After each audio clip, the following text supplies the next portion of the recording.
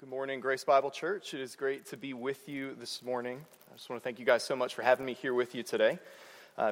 As Jacob said, I'm a Carolina boy, so I'm still adjusting to the cold a little bit, but I've loved being here in Minnesota. And Jacob has been just an immense blessing to me over the past couple of years, and getting to know him through the Pillar Network, through my sending church in Fuquay-Varina, North Carolina, Redeemer Community Church.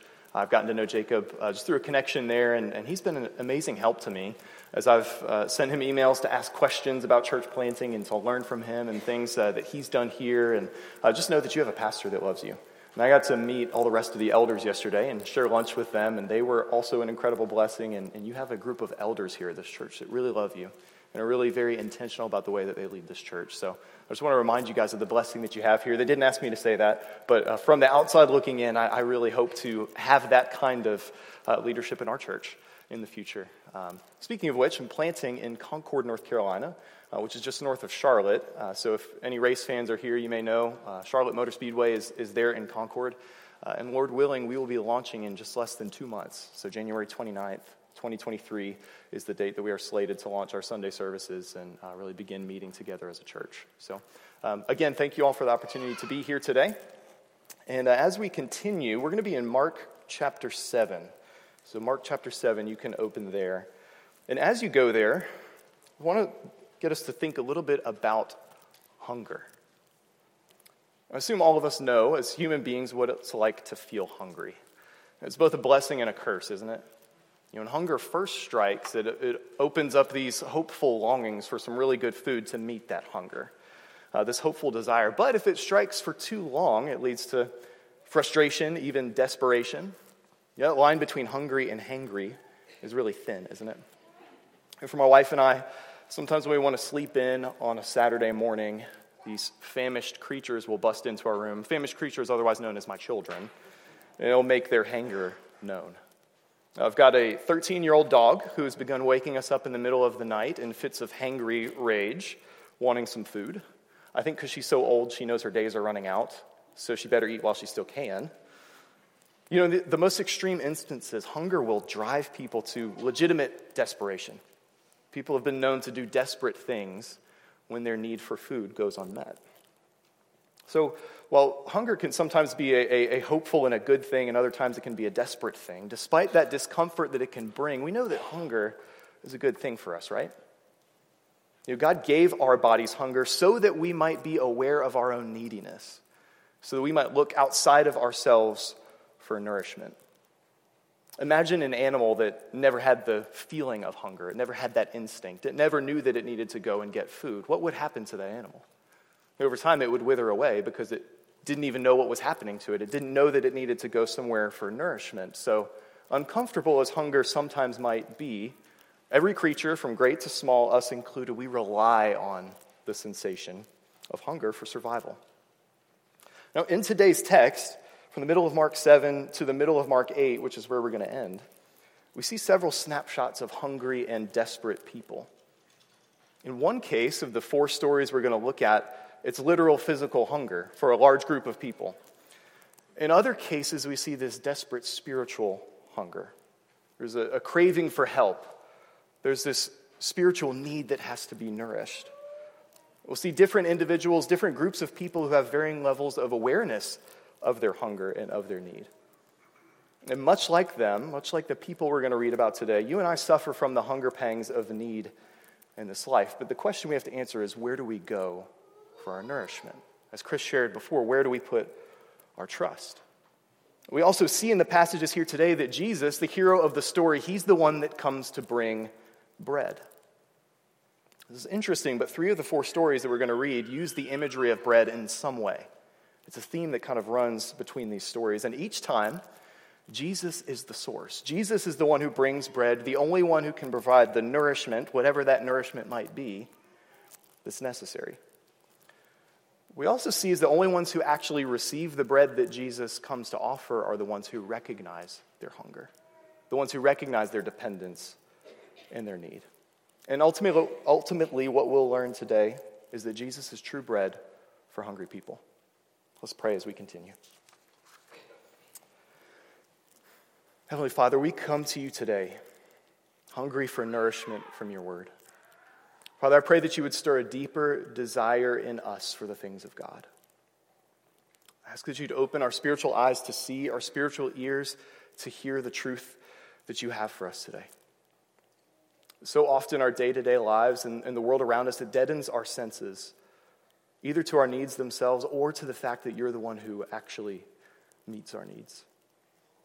And I ask that as a result of this today, that we would proclaim along with the prophet in Jeremiah 15:16, your words were found, and I ate them, and they became to me a joy and the delight of my heart. For I am called by your name, O God of hosts. We pray this in your name. Amen.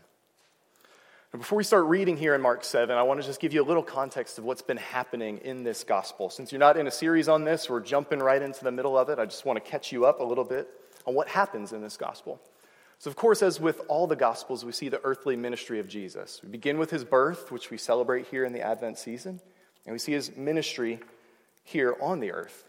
And Mark's Gospel is an account of that. We see story after story where people are asking this question, who is this? Who is this man? Where does he get this wisdom? Where does this power come from where he works these miracles? What is this that has been given to him? He comes proclaiming this kingdom of God that's coming. He calls people to repent and believe in the good news that he brings. And people in this story, all throughout Mark leading up to this time, they're asking this question, could this be the Messiah? Could this be the promised one that we've waited on? One curious thing about Jesus, though, is that he often opposes the religious leaders that are in Israel. If we were to read the first half of Mark 7, we'd see Jesus in this argument with the Pharisees, who were the most prominent opponents of Jesus, and they were probably the most highfalutin religious people that were in the nation of Israel. And that first interaction, that we're not going to read it today or talk about it, it does set the context and the stage for what we are going to read today. And Jesus, in talking with the Pharisees, he has this argument with them about hand washing. The Pharisees watch Jesus and his disciples eat, and they say, you didn't wash your hands before you ate. You didn't go through our prescribed, man-made hand-washing ritual that they had added to God's law.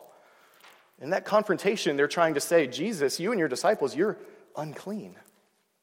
And in that confrontation, Jesus rebukes them. He says, you guys have created rules and traditions beyond what Scripture requires.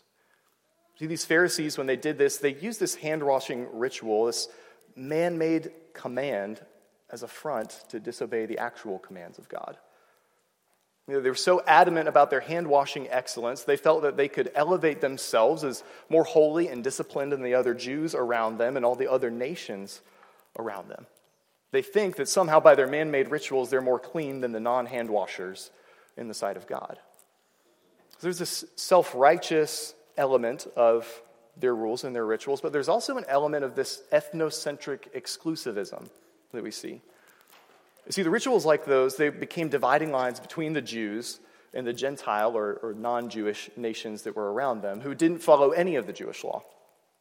So when these Pharisees, they confront Jesus and his disciples, and they say, you're not following these hand-washing rituals. They're not just saying, hey, we think we're more holy than you. They're saying, you're unclean, you're dirty, you're like a Gentile. This is what they're saying to them. Of course, if you read the Old Testament, we know that God did give some specific rules to Jews to separate them from the nations around them, but the purpose of those was to be a witness to the nations, not to exclude the nations from any hope of participation in God's kingdom. So Jesus comes to confront this, and he says that you guys are being self-righteous, you're being exclusive, and he says, in essence, it's not your outward traditions, your rituals that make you clean or dirty, but it's what comes out of your heart.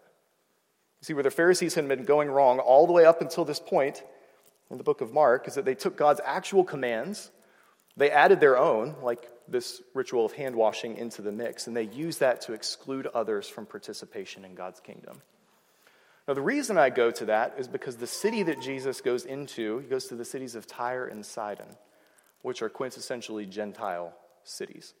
The people there are not Jews. The people there do not know the law of God. They don't follow any of those things. So right after this confrontation that his disciples watch, as he has this confrontation with the Pharisees, do you think it's any coincidence that right after that Jesus goes straight into Gentile territory and begins saving and working miracles?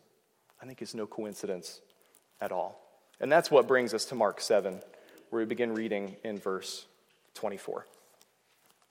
From there he arose and went away to the region of Tyre and Sidon. And he entered a house and did not want anyone to know, yet he could not be hidden. But immediately a woman whose little daughter had an unclean spirit heard of him and came and fell down at his feet. Now the woman was a Gentile, a Syrophoenician by birth, and she begged him to cast the demon out of her daughter. And he said to her, "Let the children be fed first, for it is not right to take the children's bread and throw it to the dogs." But she answered him, "Yes, Lord, yet even the dogs under the table eat the children's crumbs." And he said to her, "For this statement you may go your way. The demon has left your daughter." And she went home and found the child lying in bed and the demon gone. So Jesus goes here to Tyre and Sidon. This woman comes to him and falls at his feet and begs him to heal her daughter of a demon. Now, Mark's description of her is that she is a Gentile, a Syrophoenician by birth. So we know she's a Gentile. He's gone straight here into Gentile territory. If we looked at another passage that describes this same instance, it's in Matthew chapter 15. It's a parallel account of this. Matthew calls the woman a Canaanite. If you're familiar with the Old Testament, you probably know that should ring a bell for you. The Canaanites were the prototypical enemies of Israel in the Old Testament. This is provocative, right? This is a big deal. A Canaanite woman, a Gentile woman coming to Jesus and asking for help. What is Jesus going to do? You imagine you're one of his disciples. If you were one of his 12 disciples here, you would have been Jewish by birth, your entire upbringing. Your whole life you've heard these old stories of the war between Israel and the Canaanites and all the other Gentile nations. You would have been under the rule of Rome, under the rule of those Gentile nations. And here you go into Tyre and Sidon, and this Canaanite woman comes and falls at Jesus' feet right before your very eyes. Would you want him to help her? Imagine you were walking around in Green Bay, some of you Vikings fans, and a Packers fan comes and falls at Jesus' feet. Would you want him to help them? It might be similar to that. Probably a little worse. First we see Jesus' response, and he responds to her pretty dismissively. He says, "Let the children be fed first, for it's not right to take the children's bread and throw it to the dogs." Does that unsettle you a little bit? Does it seem kind of uncharacteristic of Jesus? Did he just call her a dog? He did. But notice what he's doing here. And he's playing into what one might expect a holy Jewish miracle worker to say to a Canaanite woman. He's answering it at least initially like you might expect a Pharisee to answer. Probably like his disciples wanted him to answer. No, this is not for you. Let's define our terms, though, for a moment in this parable that Jesus gives in verse 27. So, the children are the Jews and the dogs are the Gentiles. The idea here is that the Jews were the first recipients of God's covenant promises through the Old Testament. They were the children of Abraham. They were the heirs of God's covenant. So, the Gentiles, they were outsiders. In one sense, Jesus was sent first to the Jews as their Messiah. So for a Gentile woman to come to him begging for help, it was like a dog whining at the table, begging at the feet of the children and their master. But does Jesus ultimately shoo her away? No. See, with his first response, I think he's beckoning her to persist in faith. And then she responds to him with this utter humility. "Yes, Lord, yet even the dogs under the table eat the children's crumbs." Look at her faith. Seemingly turned away by this Messiah, she keeps asking. Notice for a second what she doesn't do. She doesn't argue that she's not a dog. She doesn't argue that he ought to consider her one of the children. She doesn't list her qualifications. The Pharisees would do that. You and I in this situation might do that, but not this woman. No, with all humility, she simply says, even if I'm a dog, even if I don't get the first share of the bread, I know that you'll give me the crumbs. And what does he do? He meets the very need that she brought to him. He gives her the bread that she hungers for. Right then and there, he exerts his absolute power over all spiritual forces with a word. He declares her daughter healed. In Matthew's account, when Jesus responds to her. He even exclaims, "O woman, great is your faith. Be it done for you as you desire." Might we be reminded again that Jesus isn't looking for qualifications. He's not looking for ritual perfectionism. He's looking for humble faith. What we learn from this story is that Jesus is bread for the undeserving. That he's bread for the undeserving. Look, by every definition of this word, this woman is unclean. She's a Canaanite, so she's unclean by birth. She doesn't follow the Jewish law, so she's unclean by their cultural customs. Her daughter is plagued by an unclean spirit, so she's unclean by nature of that. 3 times she's unclean. Unclean though she is humble enough to beg this pure, perfect Jewish Messiah. And Jesus is pleased, even impressed by her faith. Contrast this with what we know of the Pharisees, like I just described earlier in Mark 7. They think themselves so clean that they could call Jesus and his disciples unclean. If they came to Jesus needing help, they'd be laying up all their self-righteous deeds as a bargaining chip. This woman says, "I know I don't deserve it. Please give me the crumbs. Have mercy on me." And friends, this is the kind of faith Jesus is looking for. He wants you to come to him in humility, admitting that you are utterly undeserving. He wants you to recognize that you are spiritually hungry, that you are starving, rather, with needs that only he can meet. And he will show himself to be true bread for you. You and I, by the same standards given in this story, we are the dogs, right? I assume most of us here, or if not all of us, are Gentiles by birth, but far more than that, we're undeserving dogs because of our sin. The sin that infects every person in the human race. There should be no room for spiritual pride or entitlement in our hearts if we're honest with ourselves. And we don't deserve a single answer to prayer, much less eternal salvation. Yet Jesus delights to give it to those who are willing to come to him hungry, to those who are willing to approach him by faith. So when you feel like you deserve absolutely nothing from Jesus, know that you are absolutely right. But come to him anyway. He alone is the one who gives bread to the undeserving. Charles Spurgeon said it this way: "When I can't come to Jesus as a well-assured saint, I can always come to him as a needy sinner." And brother, sister, if we acknowledge our unworthiness and our need, he will give us the bread that we long for. Now, after this encounter with the Syrophoenician woman, Jesus keeps on moving on his mission. He continues even further into Gentile territory in the story that follows. So listen with me to verses 31 to 37. "Then he returned from the region of Tyre and went through Sidon to the Sea of Galilee in the region of the Decapolis. And they brought to him a man who was deaf and had a speech impediment, and they begged him to lay his hand on him. And taking him aside from the crowd privately, he put his fingers into his ears, and after spitting, touched his tongue. And looking up to heaven, he sighed and said to him, 'Ephphatha,' that is, be opened.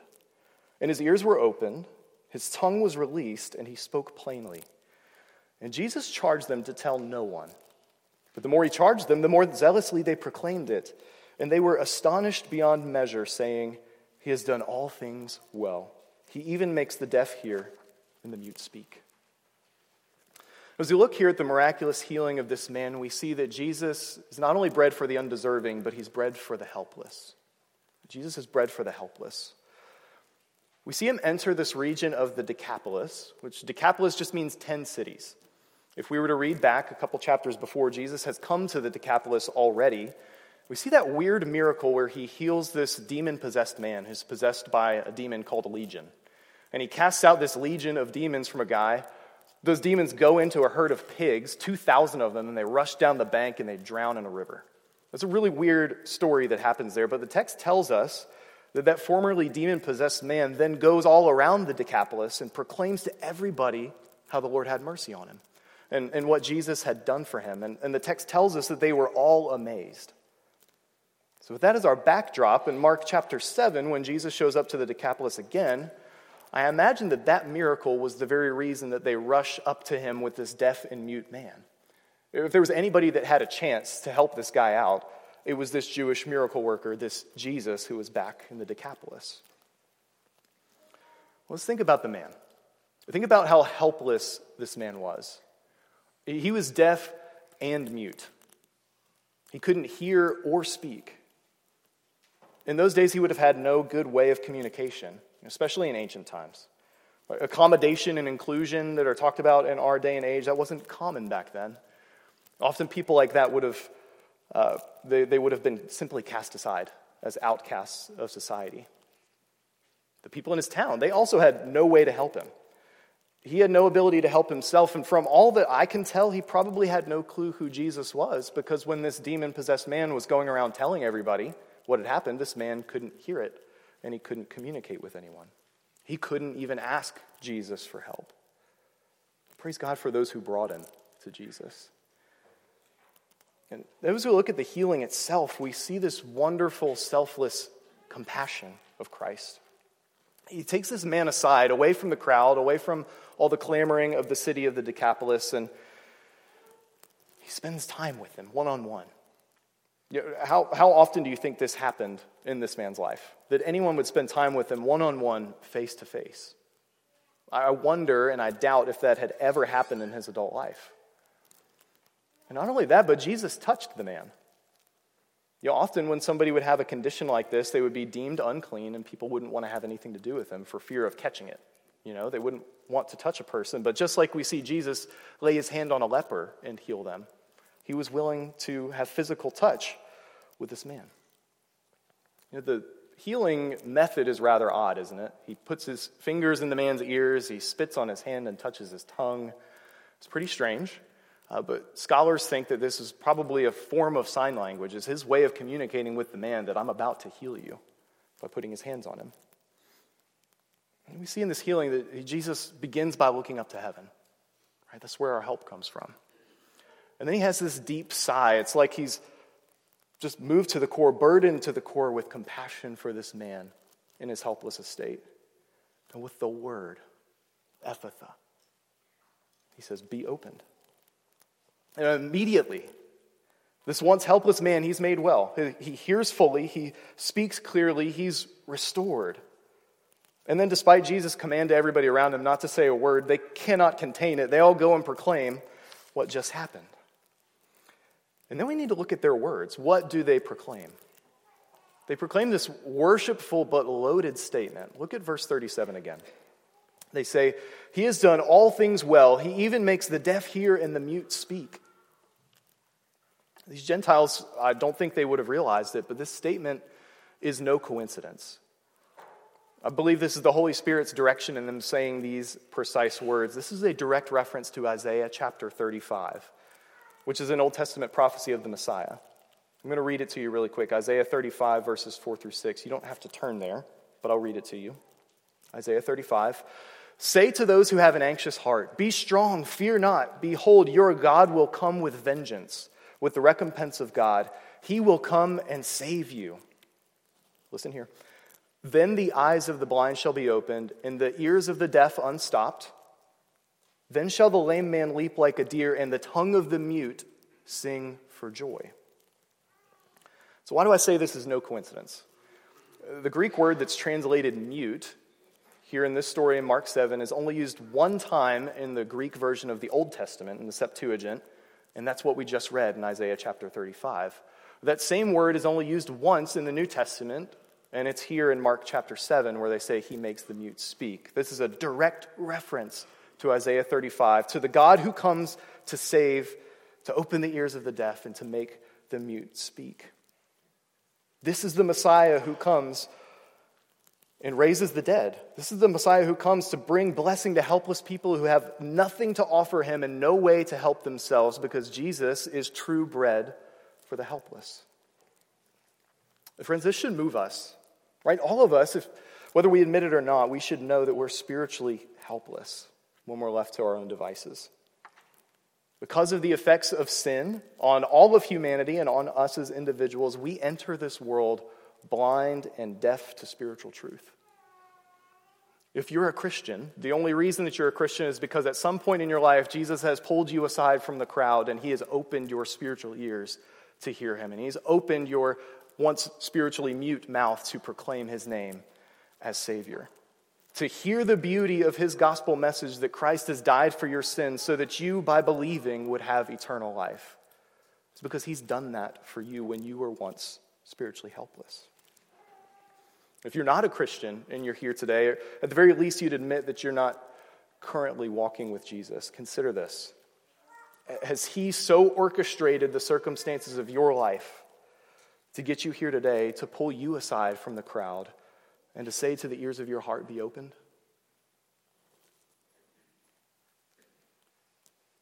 If you'll admit that you're helpless to save yourself, if you will recognize your spiritual hunger, he will show himself to be the bread that you need.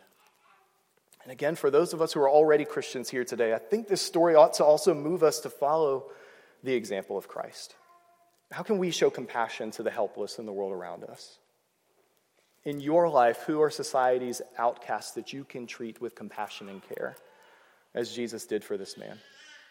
Who knows what God might do? He'll meet physical needs, but also eternal spiritual needs if you will show the merciful, compassionate love of Christ to those who might be considered helpless in your world. As we move into Mark 8, we transition into the next chapter. We come to a familiar story. This is our third story. Again, we see bread, and we see Jesus bring bread. We see Jesus feed thousands of people with only a few pieces of bread and fish, but there's one important feature that we need to focus on in this story that you may not have been aware of. Let's read Mark 8, verses 1 through 10.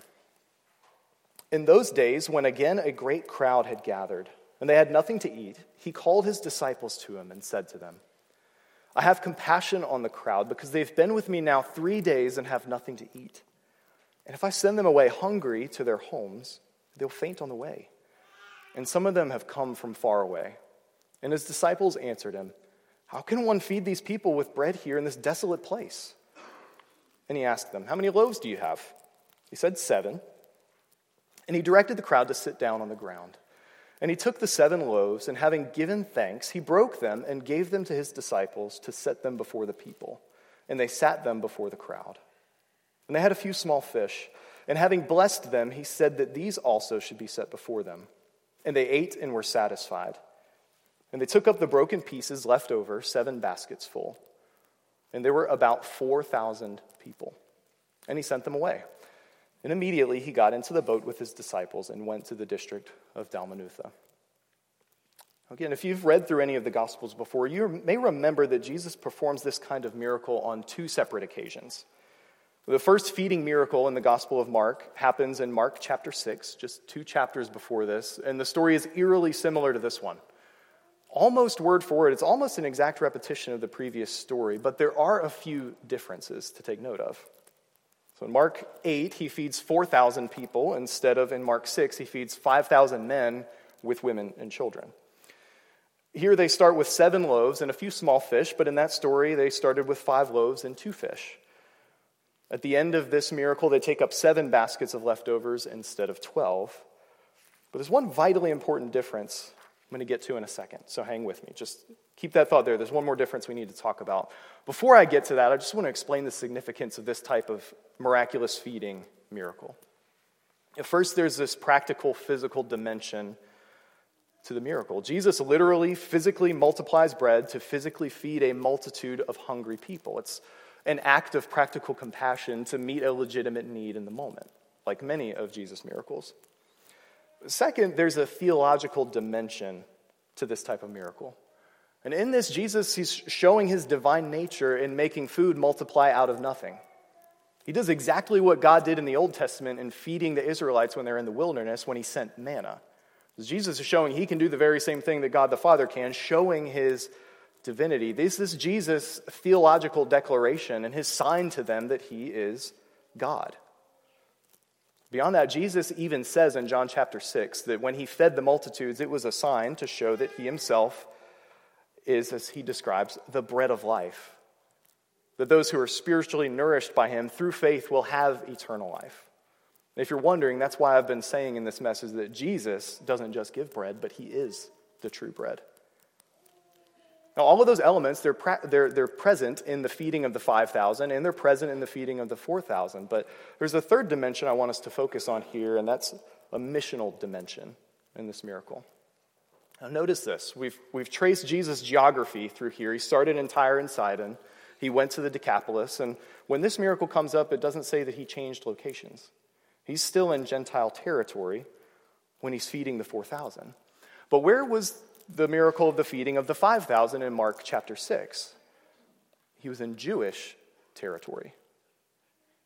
So I think Jesus repeats this miracle because he's now doing for the Gentiles what he had previously done for the Jews. We see here that Jesus is bread for the nations. Now don't forget the exchange between Jesus and the Gentile woman in Mark chapter 7. It is a bridge to this story. We don't want to forget it. What did she say? She said to Jesus, "Let the children be fed first, for it's not right to take," or Jesus said, "Let the children be fed first, for it's not right to take the children's bread and throw it to the dogs." But she answered him, "Yes, Lord, yet even the dogs under the table eat the children's crumbs." So quite literally, in the feeding of the 5,000, Jesus fed the children of the covenant in Israel first. But now, in Gentile territory, with this feeding of the 4,000, the Gentiles come to the table as well. How beautiful is this? They don't just get crumbs. They get the exact same provision, the exact same kind of miracle that the Jews got. They have leftovers as well, 7 baskets full. Friends, these aren't merely crumbs. This is a feast. Jesus is bread for the nations. Remember this, the whole Bible storyline from beginning to end is of God redeeming the whole earth from the ravaging effects of sin. Yes, there was this special purpose for Israel. It was to bring about Christ the Messiah, but his presence was never meant for them alone. His intention was always to reach the nations. If you read prophecies of the Messiah, Isaiah 49:6 speaks of him, the suffering servant of God, as a light to the Gentiles, to bring salvation to the ends of the earth. Paul says in Romans 1 that salvation is for the Jew first, but also to the Greek, or also to the Gentiles and the rest of the nations. Revelation 7 shows us that every tribe, tongue, and nation will worship around the throne. Revelation 22 shows us that they'll all eat together from the tree of life, restored in the New Jerusalem. So by Jesus doing this entire series of miracles in Gentile territory, he's been showing this global aspect of his mission all along. It's the mission his disciples who are following with him need to see. It's the mission he's about to send them on when he commissions them. It's the one he's given to you and me as well if we're in Christ. So friends, if we want to truly follow Jesus, we should have a heart for the nations just like he does. We should long to see his message spread to every corner of the earth. The church that I worship with on Sundays, until our church plant launches, it's in the Charlotte area, they just sent out a missionary who's gone to the 1040 window in South Asia to bring the gospel of Christ, the bread of life, to people who have never heard. Now, what would drive a person to do that except this radical commitment to the truth that Jesus is bread for the nations, this deep conviction that everyone needs to hear? And let's not forget this, we are the nations also, right? The gospel began in Jerusalem. That's where the message started. And the only reason it's reached here, thousands of miles away today, is because people were faithful to take the bread of life to the nations around them. But even still, nearly 2 billion people in our world have zero access to the gospel in their language and culture. Nearly 2 billion more have minimal access to the gospel, even if it's not zero access. The work is not complete. Just as Jesus himself, he went to the nations as the bread of life, so we who know him are responsible to bring the bread of life to every corner of the earth. Whether that's us physically going, or whether that's us supporting, whether that's churches like this sending to neighborhoods around here and also across to the ends of the earth, we know that Jesus is bread for the nations, and we who know him must take him in the message of him to those who haven't heard. So I hope as we've read this, you've seen how all this applies to you throughout the last few points. Right? We're all undeserving of Christ. We're all in some sense helpless apart from him. We are all the nations. But our last passage this morning, it might bring this even closer to home. Let's continue to our final passage here. Mark 8, verses 11 through 21. The Pharisees came and began to argue with him, seeking from him a sign from heaven to test him. And he sighed deeply in his spirit and said, "Why does this generation seek a sign? Truly I say to you, no sign will be given to this generation." And he left them He got into the boat again and went to the other side. Now they had forgotten to bring bread, and they had only one loaf with them in the boat. And he cautioned them, saying, "Watch out, beware of the leaven of the Pharisees and the leaven of Herod." And they began discussing with one another the fact that they had no bread. Jesus, aware of this, said to them, "Why are you discussing the fact that you have no bread? Do you not yet perceive or understand? Are your hearts hardened? Having eyes, do you not see? Having ears, do you not hear? And do you not remember?" Then he asks them, "When I broke the 5 loaves for the 5,000, how many baskets full of broken pieces did you take up?" They said to him, 12. "And the 7 for the 4,000, how many baskets full of broken pieces did you take up?" And they said to him, 7. And he said to them, "Do you not yet understand?" Amidst all the things we've said so far, we see here that Jesus is bread for the weak in faith. He's bread for the weak in faith. Now, in this passage, we're shown these two groups who both demonstrate their lack of perception about who Jesus is. We have the Pharisees over here on one hand, and then Jesus' disciples on the other. But what's important to see here is that while both are very wrong about Jesus, they both miss it, the way in which they are wrong is vastly different. But let's start with the Pharisees. Jesus crosses back into their territory by boat, and immediately, here they are again, the Pharisees confront him. And they come demanding a sign from heaven to test him. Of course, if someone came to this earth claiming to be the Messiah, claiming to be God in the flesh, we should want some sort of evidence, right? But I imagine Jesus was thinking, did you guys miss everything that I've been doing? Food comes out of thin air, the lame walk, the blind see, the deaf hear, the dead are raised. Have you seen it? Of course they had, but here they come demanding yet another sign. Friends, this is the heart of stubborn unbelief. The thing is, there could have been 1,000 more signs and they still wouldn't have believed. And as an act of judgment, Jesus in that moment refuses to give them a sign because he knew their hearts.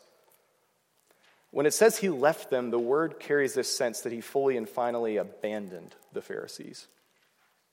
That might seem harsh, but after all, they asked for a sign, but why? It was in order to test him. They had no intention of believing. They simply sought a way to discredit him. So he let their hearts become more hardened by rejecting their plea. I want to warn you, if you're here and you are self-righteously holding something above God's head, something that he needs to prove to you, it's a dangerous, dangerous place to be. God has given us all the signs that are necessary, and what we do with that, we are responsible for. Now let's look at the disciples. They have this moment where they realize they don't have enough bread. They actually say we have no bread, although it says they did have one loaf with them. Some commentators think the one loaf was Jesus, or maybe it was a literal loaf of bread. But they forget, nonetheless, that they've got Jesus, the one who twice multiplied bread right before their eyes, right there sitting in the boat with them. Right? They're unaware that this God who spoke the universe into existence is sitting right before their eyes. It's gone over their heads. They've missed it. Jesus asked them this series of questions. Having eyes, do you not see? Having ears, do you not hear? Do you not remember? Are your hearts hardened? He takes them back through these 2 feeding miracles. He says, when I fed the 5,000, how many baskets were left over? And I can just imagine Peter like, ooh, me, 12. Right? When I fed the 4,000, how many baskets were left over? 7. Guys, don't you get it?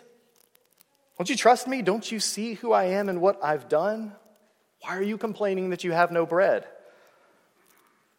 All this reminds me of a scene from the old 90s sitcom Friends. Now, for any of our Gen Z or Gen Alpha, you may not know what that is, but our Gen X and Boomers and Millennials, we have no excuses. We should know the sitcom Friends. You might have seen this scene, you might remember this. It's now become an internet meme where Phoebe is trying to teach Joey how to introduce himself in French. And he keeps making up these crazy phrases, and he just can't put all the pieces together. So they have this back and forth where she's saying, okay, I'm going to give you one syllable at a time. Repeat after me. And the whole phrase is supposed to be, Je m'appelle Joey, which means my name is Joey. So she says, okay, repeat after me. Je. She says, Je. She says, Ma. Okay, Ma. Pelle. Okay, Pelle. And she says, now put it all together. Je m'appelle. And Joey says, oui, poo-poo. He's got the pieces, but he just can't put the pieces together. We see the disciples struggling to put together who Jesus really is, just like Joey Tribbiani struggling to put together a phrase in French. They get the pieces right, but they don't see the full picture. They're still missing it. But at the end of the day, they're vastly different from the Pharisees, right? You see, Jesus abandons the Pharisees because they have no intention to believe. When they question him, they do so as a way to pad their unbelief. And the disciples bring their questions, however, blind and obtuse they are, their intention is to believe. Jesus rebukes them, and he does it in love, but he does not abandon them. Yes, their faith is weak. Yes, their understanding wavers. Yes, they doubt despite all that they've seen, but they stay with him. And friends, listen to this. He stays with them, just like he stays with you and me. Let your soul be encouraged by this. If you're anything like me, then when you walk through moments of confusion in your faith, or you walk through seasons of doubt or struggles with sin, despite all that you should know about Jesus, you probably wonder if he's ready to just snuff you out. You probably wonder if he's ready to just toss you out of the boat. But just as Jesus stays with them and he beckons them to keep on following, to keep on watching, to keep on struggling, he does the same with you and me. What a kind and gracious and merciful, patient friend of struggling sinners.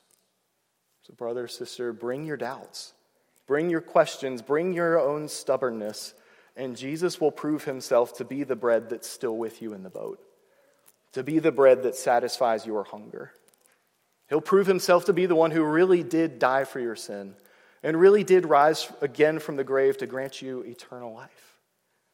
He'll prove to be himself the one who stays with you when it's the last thing that you deserve.